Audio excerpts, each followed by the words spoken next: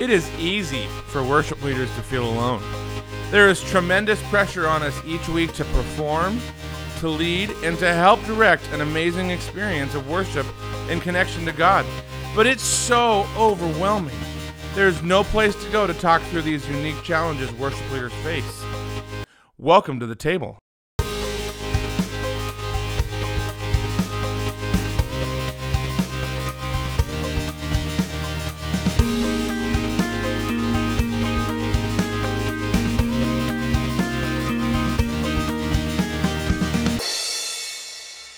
Hey guys, welcome to episode 6 of The Table. My name is Jason Squires, and I am the director of mentorship for Worship Leader Magazine.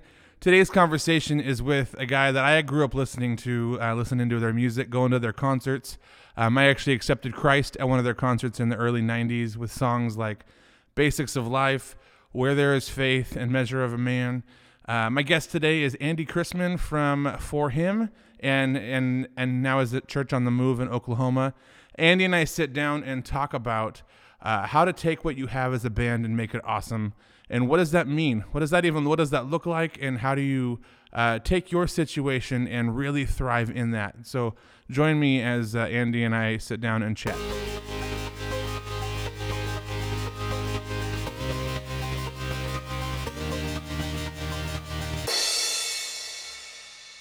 Hey everybody, I'm Jason Squires. Welcome to the next episode of The Table podcast. We're excited. I have a special guest today. Why don't you go ahead and introduce yourself? Hi, I'm Andy Chrisman. How you doing, Jason? Oh, it's good. Good. I'm doing good.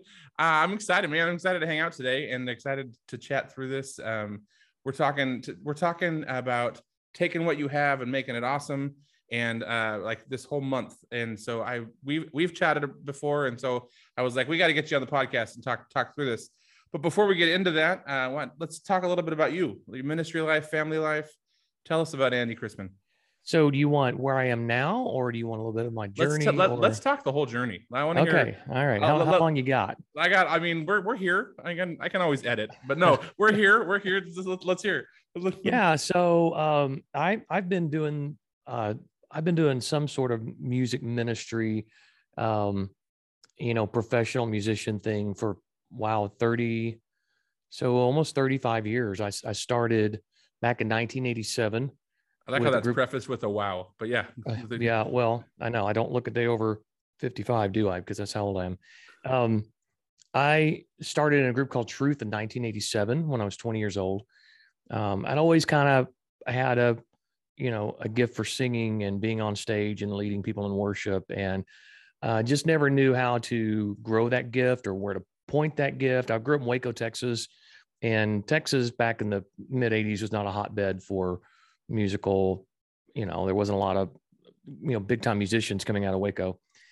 And I just didn't grow up in an environment that really encouraged me to pursue that. So it's like I had this gift I knew that was from God, but I didn't really know how to use it. So I just kind of did everything else that I could besides pursue music. And just through a real crossroads in my life spiritually, I just told God, I went, whatever you want to do, God, I'm yours, right? You created me, you know me, you gave me this gift, so you must have a plan for it. So I'm just basically going to sit down until you come and get me. And that's what I did. I went to college and studied math and engineering for a few years in Oklahoma. And God answered that prayer by putting me on the phone with a man named Roger Breland, who had a group called Truth and launched the careers of people like Natalie Grant and Avalon, and there's so many people in the music industry over a 40-year span that came out of Truth. So I got a call from him in 1987, and he invited me to come audition for the group. And so I did. And I felt like that was the Lord's answering my prayer of, this is what I created you to do.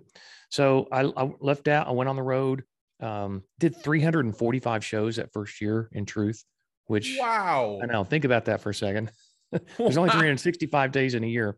Wow. In fact, I was on another friend's podcast that I traveled in Truth with, John Thorne, who's a bass player back then. And he literally kept his schedule from that year because it was so mind blowing. And he's like, I can go down and tell you every one of the dates. So we did 345 shows that year. And that's where crazy. I met the other three guys that would form For Him. Yes. Yeah. And we sang together in Truth. We did 1,000 concerts together in about 3 years in Truth Jeez. before we ever did a concert as For Him. Okay. Our first record came out in 1990. First single, Where There's Faith, went #1 just like that. And we were off and running. I mean, we had a really, really nice career for about 16 years. And then it's like God started to speak to each one of us to say, hey, I got something else for you. It's not just this. And I was kind of the first one to take a step of faith outside the group and became a worship pastor at a church that I helped launch in Orlando, Florida in 2000. Then Mark kind of joined that ministry, just that ministry direction just a couple of years later. And he got on staff at a church in Alabama. And we just started to slow For Him down to where we all felt like this is what we're supposed to do. Yeah. So in 2005, I left Orlando and accepted a full-time worship position at Church on the Move in Tulsa, Oklahoma, which at the time was about a 10,000 member church here in Tulsa. And I've been here for 16 years. I have 2 grown children, 5 grandchildren. I travel across the country. I was just at Prestonwood Baptist Church this past weekend and led their worship. I hung out with my friend Michael Neal and did some music there. And I travel all over the country and lead worship. I coach. I teach vocals. I write. I produce. I'm doing a big Christmas show. And it's, I'm kind of producing that whole thing here in Tulsa. And I don't know. It's a fun time of life right now where, after 35 years of pushing it pretty hard, I feel like, I'm starting to see things kind of both on the same level slow down and pick up. Yep. And just kind of God saying, where do you want to go now? What do you want to do? I'll take you where you want to go. That's amazing. That's amazing. Where There Is Faith was your first For Him album? Yeah. Yeah. What was it? The album was called just For Him. Yeah. 9 songs on it. We recorded it in about 10 days. Okay. On a break between Truth concerts in January of 1990. And Where There's Faith, I think went #1 in like April. Yeah. Sometime April. I've got all my little reminders around here somewhere, but there's a plaque up here somewhere about Where There's Faith. But and what song just celebrated an anniversary? Yeah, Measure of a Man. Measure of a Man. Yeah. On December 2nd, it celebrated 25 years of being a #1 song. That's awesome. Which just blew my mind. That's crazy. We can't be that old. Yeah. Well, you said. Well, you're not. I am. I'm not grown talking kids about you. And you said grown kids and 5 grandkids, and you don't look a day over 55. I appreciate that. Thank you. Anytime. Happy to be here for you. Thank you. So you're prepping to launch kind of a new phase of ministry. Talk to us about that. What is that? You mentioned a little bit about it and kind of what the next season looks like, but what does it look like for Andy Chrisman? So, like I said, I've been working for someone or with a group of people for 35 years. Basically, I've been either a co-owner of a business, or I've been under the leadership of an executive staff at a church. And I just felt like the Holy Spirit back in 2019 said, mission accomplished. You've done what I've called you to do. Now let's just go do some fun things together. I didn't know what those were. I mean, I when you're not used to working your own business, I wasn't sure what that was going to be. I was excited and terrified at the same time. Yeah. So my wife and I just spent a lot of time in prayer, spent about a year in prayer about it, which is, every time God's called me to do something different, we've taken about a year. We haven't just moved like quick. We just taken some time to pray and God, what do you want us to do? We want to do this right. So February of 2019 or 2020, I resigned my full-time position at Church on the Move, which, I mean, if you know your history books, that was a month before the pandemic shut everything down. So I'm like, oh, thanks God. I appreciate that. But no, it was great. That's right. It was really great. No, it was, and I've talked to a lot of independent ministers or people that travel for a living. And they're just like, it kind of was our best year ever. Just because of the opportunities that arose and how God took care of us. So, I just felt there were about a dozen churches across the country I knew that I had a great relationship with, that I knew had talked to me about coming in and just helping them revamp their worship team and kind of pick apart their culture a little bit, make sure they're heading the right direction. And that's something I'm skilled to do. Do some mentoring with their senior worship pastors. And then, I fell in love with vocal coaching about 5 years ago. I had a friend of mine that owns a music school here in town, and he had a couple of The Voice and American Idol contestants that had come to him for some training before they went on to Hollywood. And he's like, I didn't know who to call, so he called me. And I was like, yeah, that sounds like fun. I'll come in and do that. And then, man, all of a sudden, it's like the floodgates open, and all these worship pastors started contacting me. Yeah. Well, you can kind of sing the phone book, and I would listen to it. I mean, you have that voice. You have that. I do appreciate that. One thing I know God has gifted me. I'm not shy about it. I'm not all shucks about it. I know God's gifted me with a voice that is significant and it brings peace to people. In fact, that's the first line of my mission statement is I sing. That's the first thing God's created me to do. But I've done it without any vocal problems for 35 years. And that started to ring a bell for me of like, I don't know very many people that have done what I have done and not had vocal issues at some point. So I just started to pick apart my process. Yep.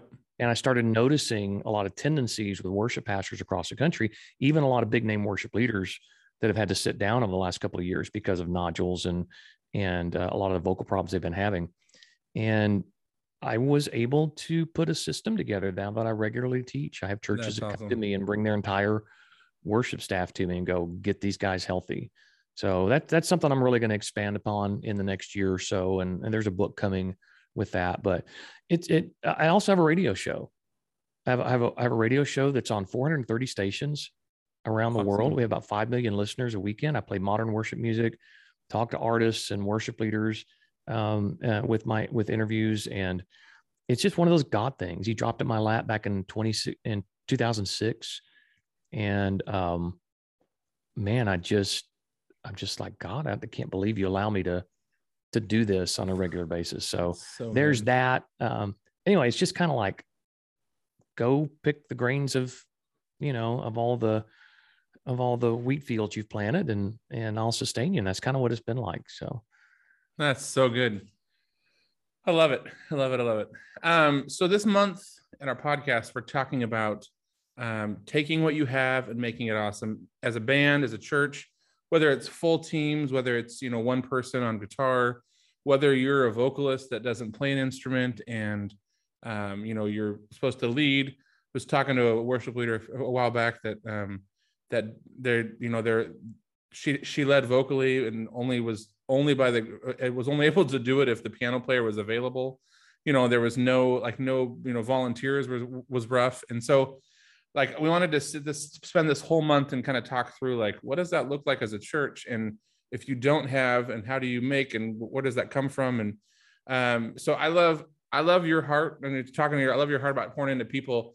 And what would you say to the worship leader that's struggling like week to week because they're lacking volunteers and they aren't feeling like they can measure up to what they see online? Like, especially coming out of COVID where it was felt like, every church went online and some, full production and some not full production. And, we have pastors that go, I want to sound like that. And you go, we can't sound like that. And how does that, what would you say to that worship leader that's feeling that right now?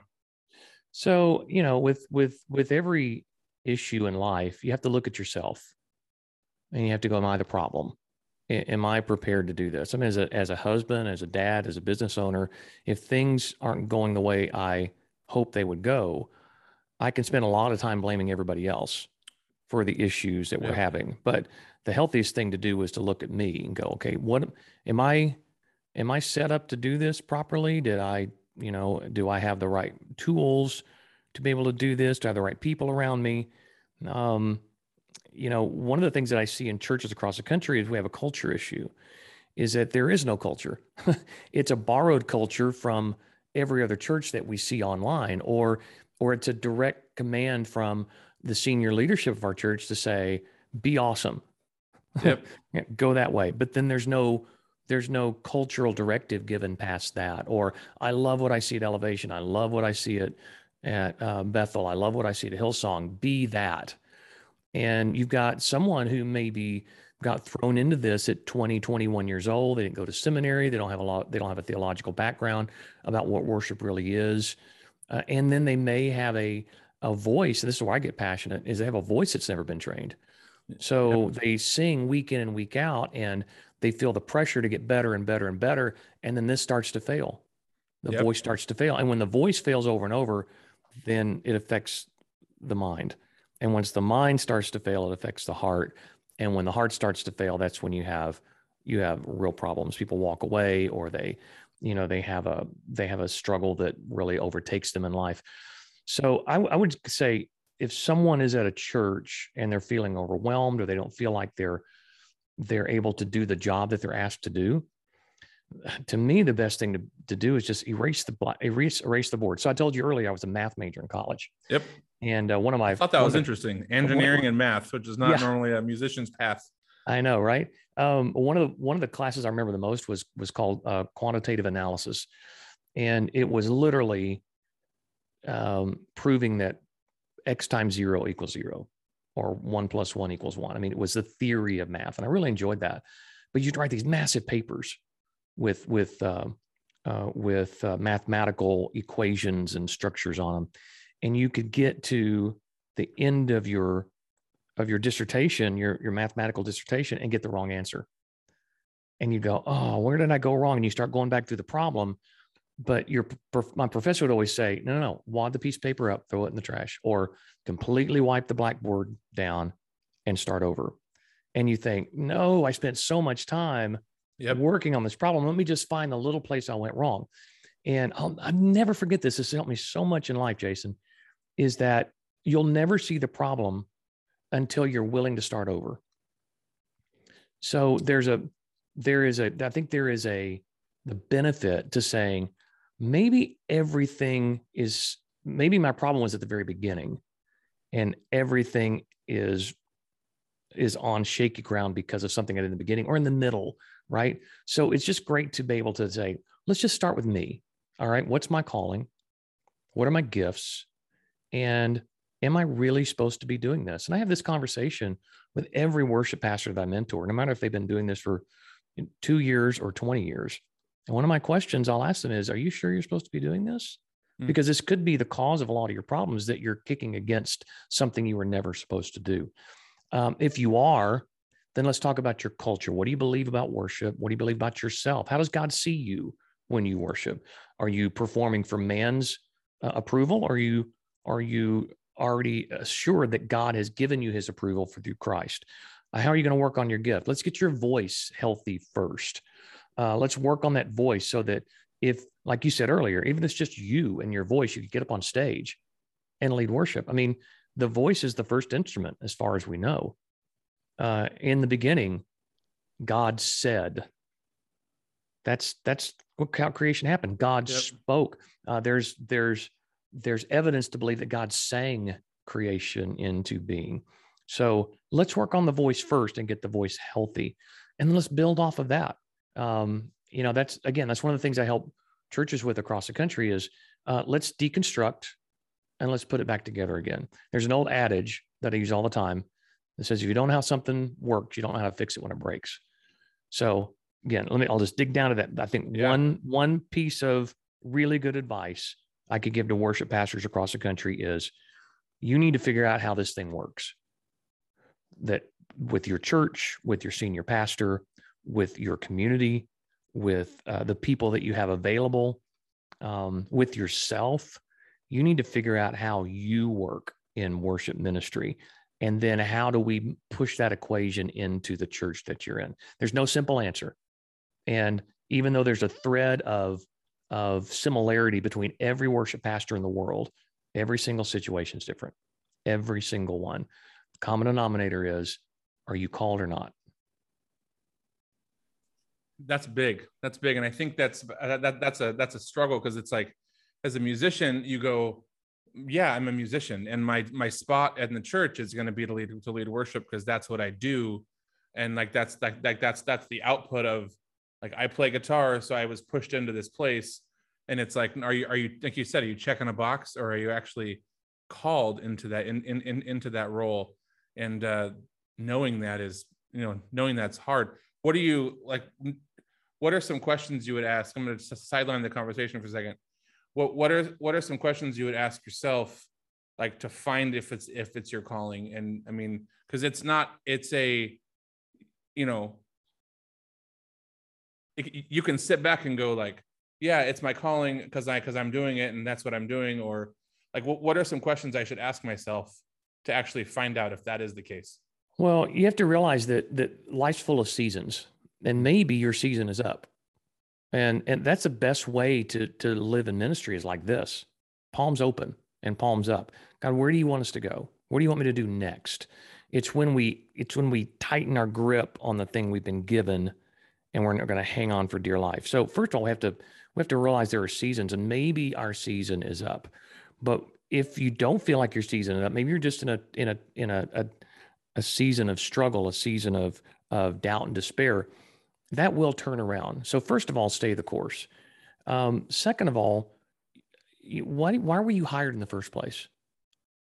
Again, there are a lot of worship pastors I mentor and work with where they're just so frustrated with their job. I'm like, can you send me your job description? Mm. And 9 times out of 10, what they were hired to do is not what they're actually spending their time doing. So what was it that you were hired to do?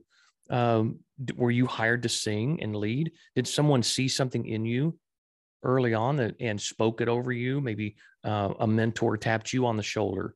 This happens to all of us. Yep. To say, I believe in you. You've got something. You should pursue this. I'm going to give you opportunity. I'm going to make a way for you to use this gift. Has that happened to you, or did you push your way in? If you pushed your way, I'm not saying that's a bad thing.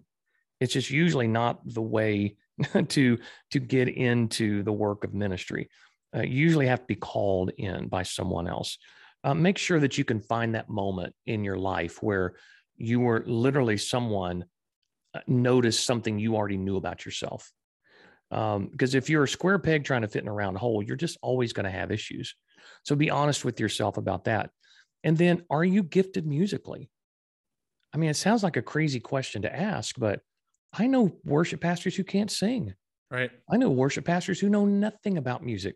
They've just been put there because they couldn't find anybody else. They were working somewhere else in the church. It's a warm and body. Someone said, we have to have a worship. Well, you're good at administration. You're good at building a team, but are you actually good at leading worship? You have to ask yourself that. Is this what I'm good at? And if you don't have to me, if you're going to get up there and lead worship, you have to be able to be a musician that has more potential than you're showing. You have to be able to grow and learn as a musician. We all know this, Jason. We all know my wife could never be a worship pastor because she is tone deaf, and she just she can't can't pick up a musical instrument. It's just not in her DNA. My kids, just the opposite. Yeah. They could be worship leaders if they wanted to, because they have that musical gift. Do you have a musical gift, and can you get better? So number one, were you truly called to this? Did someone come and get you and encourage you and even prophesy over you to say, this is what you should be doing? There probably is somebody that in your life if you're supposed to do this. And secondly, can you grow musically? Do you even have the gift of artistry? Because that's important. And then the third thing is, do you love this? Because if you don't, I mean, if this is a chore, if this is something you always gripe about, if getting up and making music every weekend with your church is a down arrow, well, you're in the wrong position, bro. Right. I mean, come on. Music is fun. Music should light you up. Music should be something you look forward to waking up and hearing, right? Again, I go to my wife, who is not musical at all. She loves music, but first thing we do when we get in the car is I got to find music. And she's like, hey, we don't have to have music all the time. I'm like, do we? Yeah, don't we? I don't think we gotta do. I'm pretty Even sure if it's on in the background, I get it. All the time. So those are 3 things that I would say to any worship pastor that's struggling right now. Again, we'll go over it one more time. Yeah. Were you called to this? Do you have the gift of music? And do you even love what you do? Now, if you can say yes to those three things, there's hope for you. There's a place for you. Yep. Now we just got to figure out how to get you out of that little gully that you're in to get your momentum going the right direction. I love that you took the question and came up to the 30,000-foot view. And, because it's when the question, I mean, we're talking about struggling week to week. And when you're struggling, like it's hard to get out of it to see the big picture, rather than, because you're just trying to get to the next thing, and you're trying to tread water, and like you got to come up and go look at the big picture and see what that looks like. Speaking of the big picture, talk to us about the circle of worship styles. This is you and I have talked about this, and I think it kind of blew my mind, because it seems so like basic when you actually like break it down, but I think it's so important. So talk to us about that. So you've encouraged me on this, and several others I've shared this with have encouraged me to write a book about this. So hopefully that's coming next year. But when we look at God, we look at ourselves. We see time in a straight line. We see the beginning, the present, and the end. God does not live in a linear time frame, because God can see the past, the present, and the future. He can see it all happening at the same time. This is supported by Scripture. Yep. When we think about something that has no beginning and no end, we think of a ring, right? We think of a circle. There's no beginning, no end. So if God, and all through the Scripture, we see allusion to God being, we see types and shadow. We see things happening over and over and over again. We see some of the same stories happening with each of the prophets. Jesus didn't do anything in his earthly ministry that wasn't already done in the Old Testament. Yep. It just took the next step. And I believe, having done this for 35 years, that we're not to walk in a straight line in ministry. We're not to go, well, okay, now we're more informed than worship leaders were 30 years ago, 5 years ago, 2 months ago, right? Worship is going so fast right now. Yep. And you can be out of favor in the church in 2 months, just because everything has changed and the new has come, right? And I've done this long enough to know and to tell worship pastors, hey, just hold on before you sell everything and go to this new thing. Realize all that stuff that you hate or think is old or corny, it's going to come back around. So don't leave it. Don't stay where you are for too long. That our life should be a circle, just like God is a circle. And we need to continue to revolve around that circle. Think of a tetherball. You ever played tetherball? Absolutely. So you got the pole stuck in the ground. Of course, first image in my mind is the last scene of Napoleon Dynamite, where they're playing tetherball. But the tetherball goes around and around this pole, right? And the more it goes around the pole, the faster it gets, until it hits the pole and stops. Right. I see the pole as Christ, and he is the center of that circle. And if we will keep ourselves tethered to Christ, we should be able to go around that circle, and we should be able to explore Holy Spirit-led music, liturgical worship, hymns worship, blended worship, whatever the next thing is. You could sit down with worship leaders, and you can describe 7 or 8 different types of worship that are going on right now. And I guarantee you, everyone will go, yeah, but that we don't do that anymore. It's old fashioned. Oh yeah, that's old fashioned. Yeah, it doesn't matter. I'm telling you, Jason, again, I keep throwing out this number, 35 years. I feel like I've been around the tether pole about a dozen times already. Yep. The hymns have come back at least 4 times. Right. Liturgical worship is come back around for about a third time in the modern worship scene. Holy Spirit led worship had its time in the 60s and 70s, and then it kind of disappeared a little bit, and now it's coming back around again. There are these, if we sit and park in one area, then we look at somebody on the other quadrant of the circle and go, they're wrong. I'm right. They're wrong. We joke about them. How many times do we look at I've done this, watch somebody else's worship service and go, see, they don't know what they're doing. Right. That's old school. That was then. I could help them get them. Yeah, that's not now, right? And I just believe that as worship leaders, as musicians, even, how many times have the '80s come back? All right, now we're on a 90s kick, right? Where everybody's going back and picking up '90s sounds and bringing it back. Everything comes back around again and again and again and again. And if you start to think that you're somebody different and more enlightened than anybody else in the history of man, you're completely wrong. Because what does the Bible have to say about that? There's nothing new under the sun. That it's already been done. You're just uncovering it another time. Yep. And the best thing that we can do as worship leaders, worship pastors, is learn from where we've been and take it with us and just continue the journey over and over and over again. I think a lot of that struggle comes from like the advance in technology and the advance in like my phone is now outdated because it's a new update, and then I have to go to the next thing and go to the next thing, and that's in the past and this is in the future. But you gotta step back from that when it comes to worship in the church, because it's, I mean, you get lost in that. And that's right. And how often do you buy gear and it's outdated before you can even implement it, and you buy it because it's and then you're buying last year's gear and all those kind of things. And I get just and now you talk to musicians that have done this a long time, and they're back to old school amps. Yep. And they want the tracks gone. I don't want to play with tracks anymore. In fact, I don't want to play with click anymore. I want to be a real band and go back to the way it used to be. My favorite phrase. I want to be a real band. No more click. Yeah. Right. So everything's out there, and it all comes back around. And so what we don't want to do necessarily is plant our flag for a long period of time. And this is, Jason, this is why I run across so many worship pastors that are like, I give up. I can't do this anymore.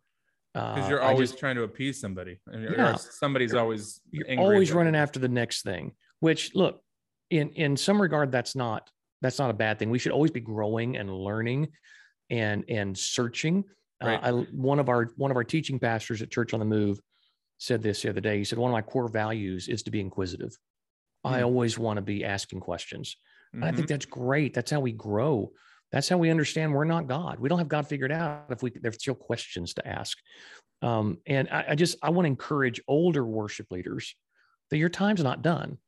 That if you'll hang on, if you'll find significance where you are, if you'll work on your craft and your voice and your appearance, honestly, and understand that your calling is forever and not just for a season, then hang on, because what those younger worship leaders are going to need. Yep. They're going to need you at some point, and you need to be there for them. And too many older worship leaders are walking away to go do something else, and they're leaving the next two generations behind with nobody to lean on for inspiration and information. And I think that's one of my callings as well, is just to go, I have a lot in here, and I have a lot in here, and I need to give it to as many people as possible. Oh, that's amazing. That's awesome. I mean, I imagine as this podcast is playing, there's a worship leader driving down the road or out for a jog. Do worship leaders jog? I don't know, but out for a trot, a walk maybe. And they're thinking, they're having a hard time keeping their head above water with, we talked about the ever-changing culture, the ever-changing world, coming in and out of COVID with, online, in person, online, in person. Should we sing? Should we not sing? And then we want to get better and do things. How can I get better if I don't have time to maintain what's happening? And what would you say to that person that's kind of going, I want to get better. I want to better myself, but I'm trying to it's hard to manage the ever-changing culture and be better at myself. I'm just existing week to week. Yeah. I would say a lot of that is self-inflicted. You put too much pressure on yourself, or you say yes to too many things. It's like I said earlier, if we were to look at your job description when you got hired, if you even had one at your church, I guarantee the very first thing at the top would be or should be lead our church in worship every weekend. So that should be the bulk, the priority of what you do. Well, how do you do that? Well, you've got to be a worshiper yourself. You have to have a voice that commands the room, that encourages people to follow you on your ascent up the mountain of God into his throne room. That should be number one. If anything starts to take away from that, you have to question it. And I, honestly, I'll sit in with senior pastors and battle this out with them, because, they're like, well, they only, well, what's the worst pastor going to do? They're only working 4 hours a week. Yeah, not really. You'd be surprised if you were to allow a worship pastor to have more freedom to discover music, to engage with other artists in the community, to be able to train themselves, because there's a lot of senior pastors out there that all they do is read and write and pray and get ready for the weekend. Now, look, I am not putting myself on the same plane as a senior pastor at a church. That is not what God's called me to do, and much respect. I do not want that job. I've told God that. Don't make me a senior pastor. Can you imagine writing a sermon every week? I cannot. I can't imagine. I cannot. But I also tell senior pastors that don't understand their worship leader. I'm like, okay, so why don't you try this? You do your message, preach your message with ear monitors in, and hearing a click and somebody talking and 4 other voices singing around you and a whole band behind you that you're trying to get across the finish line. And, oh yeah, you gotta say the right thing, sing the right thing, and be awesome, and do it all in 20 minutes. So that's a different type of pressure than any other. So if you can sing and you have the guts to get up in front of people and they will actually listen to you and follow you in the leading of the Holy Spirit in worship, then you are a very rare breed, my friend. Yep. Very rare.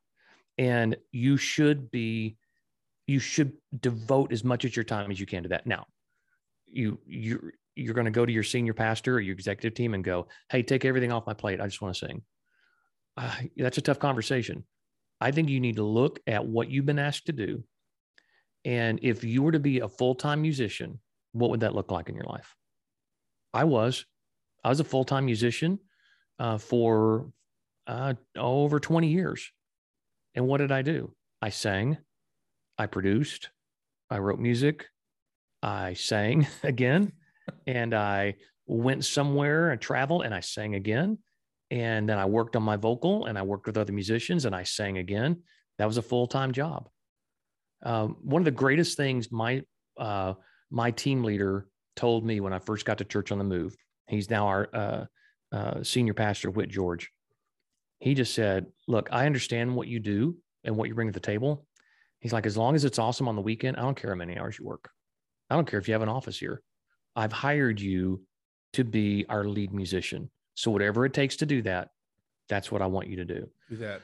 And again, one of the things I help worship leaders with is, let's talk about your schedule. There's a friend of mine at a church, won't tell you his name or his church, but we were in this position and I just sat with him for a couple of hours and I said, okay, if I was your boss and I saw what you're struggling with, I would say, let's cut this, and this off your plate. I'm like, why are those even on your plate right now? Well, because I volunteered for them. All right. You need to go into your pastor and you need to say, can I not do these anymore? Can I hand them off to somebody else? And you know what the pastor said? Great. Does that mean you're going to spend more time making music? I love that. And so many worship pastors have a fear of having that conversation because they're afraid they're going to get fired. Right. It's the fear of saying I can't do it, or I can't be there. I don't measure up to it, or right. Yeah, and then you hand them off and you realize, like, everybody, like, you're a better person and that product's going to be better and everything's going to be better because you're doing what you're called to do. That's right. Amen, brother. Can you displace the myth that musicians arrive and no longer need to practice? Oh man. What we can't do is look at the freaks. There are freaks out there, right? There's Prince, right? Or there's, how many people are just like, there's a Stevie Wonder that it's just, they're magical, if I can say that word, they can it's effortless and they can do everything. We can't compare ourselves to freaks. There are very few really, like one of a kind musicians out there. But anything you do, you want to get better at. Right. You have to get better at. If you're not getting better, you're getting worse. So everything in creation, even the most solid, the most solid material in the earth. Let's just say a diamond, right?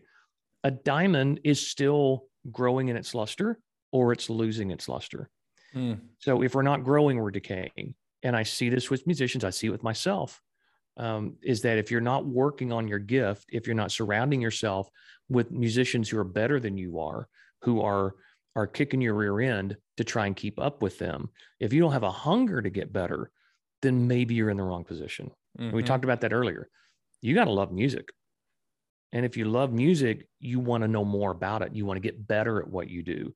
You want to become a better singer, a better songwriter, a better player, a better arranger, or you want to surround yourself with people who are better at that than you, so they can help pull you along. Well, this podcast is called The Table, and I believe good conversation happens around good food, because it should. And that's whenever you have good food in front of you, people or good coffee, that's when conversation happens. So say I was invited over to the Chrisman house for dinner. What would you be making? I would be making a call to Grubhub. I saw this meme today that said, sure, I would love to work for hours on a meal, preparing and cleaning it up so that everyone could enjoy it for 7 minutes. And I'm just like, that is my wife and I'm telling you, that's just kind of our attitude. We're restaurant aficionados. Like, you ask us any restaurant in most big cities in America, we'll write down a list for you and go, okay, here's great food. Go eat here. Right. But I think where are you going when you call Grubhub then? What is your food of choice? Oh man, there's a place here called Fat Guys. Their wings are amazing. I just had those the other night. They're awesome. We for our 30th anniversary, our 30th anniversary got canceled because of COVID back in March 2020, and we had these big plans to go to New York City, and we ended up having Grubhub and we ordered it from a place here in Tulsa called Bluestone, and it was lobster and steak and all this stuff that arrived just about 20 degrees cooler than it should have been, and but it was great. I don't know, we're I don't know. My wife makes a mean grilled cheese, and let me tell you something. If you know the difference between grilled cheeses, a good one and a great one, you have to have my wife's grilled cheese. I mean, it really just, I don't know what she does. She's got some touch that she does with it, and it's amazing. She's over there with Kraft singles. You didn't even know it. The whole time it's been Kraft singles and white bread, and you're like, I don't even look. I only want to know the magic. Don't tell me. I just want to eat it. I just want to eat it and love it. I did Instagram Live with Mark, and that guy can cook. He told me all about his food, and I was like, I'm coming over. We're gonna man, jambalaya he's and all a Southern the boy. Oh yeah, learn his mama. I had Thanksgiving. Jack and I had Thanksgiving at her house, our very first Thanksgiving together, and we had it at Mark's mom's house, and it was we still talk about it. Yeah, you're like, what are you doing next Thanksgiving? Yeah. What are you doing next Tuesday? Let's have Thanksgiving. Yeah. That's amazing. That's awesome. Tell us how we can connect with you. Like, what are the ways we can get a hold of you and connect with you and social media? You talked about a book maybe coming, and like, what is this next season's kind of changing? What are the ways we can connect? Yeah, absolutely. AndyChrisman.net has all of my information there. You can learn about my radio show, about the ministry I'm doing on my own. If you want vocal coaching, if you want church worship coaching, if you want mentoring, that's what I do. We've got some pretty fun things with some people that are probably coming early May, late April, that we'll be pretty excited about. I'll let you know all about that when those get publicized. Yeah. But yeah, and you can find me on Instagram at Andy Chrisman. So I'm the only Andy Chrisman out there, pretty much. That's pretty awesome. So I always tease Mark Harris about it, because there's like a million Mark Harrises. So you kind of have to search to find him. But Andy Chrisman, there's only a few of us out there, and I'm about the only one that has any online kind of presence. So all you got to do is search my name and on social media, or or go to andychrisman.net and you can find out all the stuff that I'm up to. That's amazing. There is a Jason Squires celebrity photographer. Yeah. And so when you search my name in Google Images, you get pictures of like Adam Levine and Britney Spears. It's really, it's confusing when you're like, that is this one Jason? No, is that one Jason? No, is this one Jason? So Dude, you need to turn that into some backstage passes, bro. I mean, I just kind of wear my name tag and come in That's and right. show up at places. Right. I could do it. Hey, thank you so much for hanging out today and sharing with us the wisdom and all the stuff that you've done. 35 years of ministry coming into, and just I think the first of all, the circle of worship styles I've since we've talked about it has been kind of running through my head. You start seeing things in a different light, and just I hope that this podcast I hope that this conversation is helpful to those that are listening. And like I said, driving down the road, pull over and make sure you write those things down and you know, hit the back button and listen to it again just to kind of process through those. So, but yeah, Andy, I appreciate it. Thank you. I appreciate it. That was fun. And can I just say one more thing to worship pastors that are listening out there? It's not over. Look, if you need to take a break, take a break. If God's given you a gift of music, it's to glorify him. So just take a breath if you can. If you got to walk away for a season, walk away for a season. If you've just got to get your head clear, go be with the people that bring you life, but don't give up. It breaks my heart when I see great musicians who are serving the church just give up because of a million different reasons. Don't give up. There is hope for you. God has given you this beautiful gift. I believe music is a language of heaven, and we'll celebrate music for eternity. So you're one of the clues that heaven exists.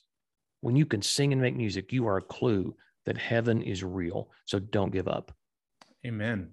Hey everyone, thanks so much for tuning in to today's podcast. Hey, would you do us a favor and like or subscribe to the podcast, as well as leave us a review? We would really appreciate that. And also check us out on Instagram at Worship Leader Podcast, as well as at Worship Leader. You can follow me at Jason_Squires. We're looking forward to next week, and we will see you guys then.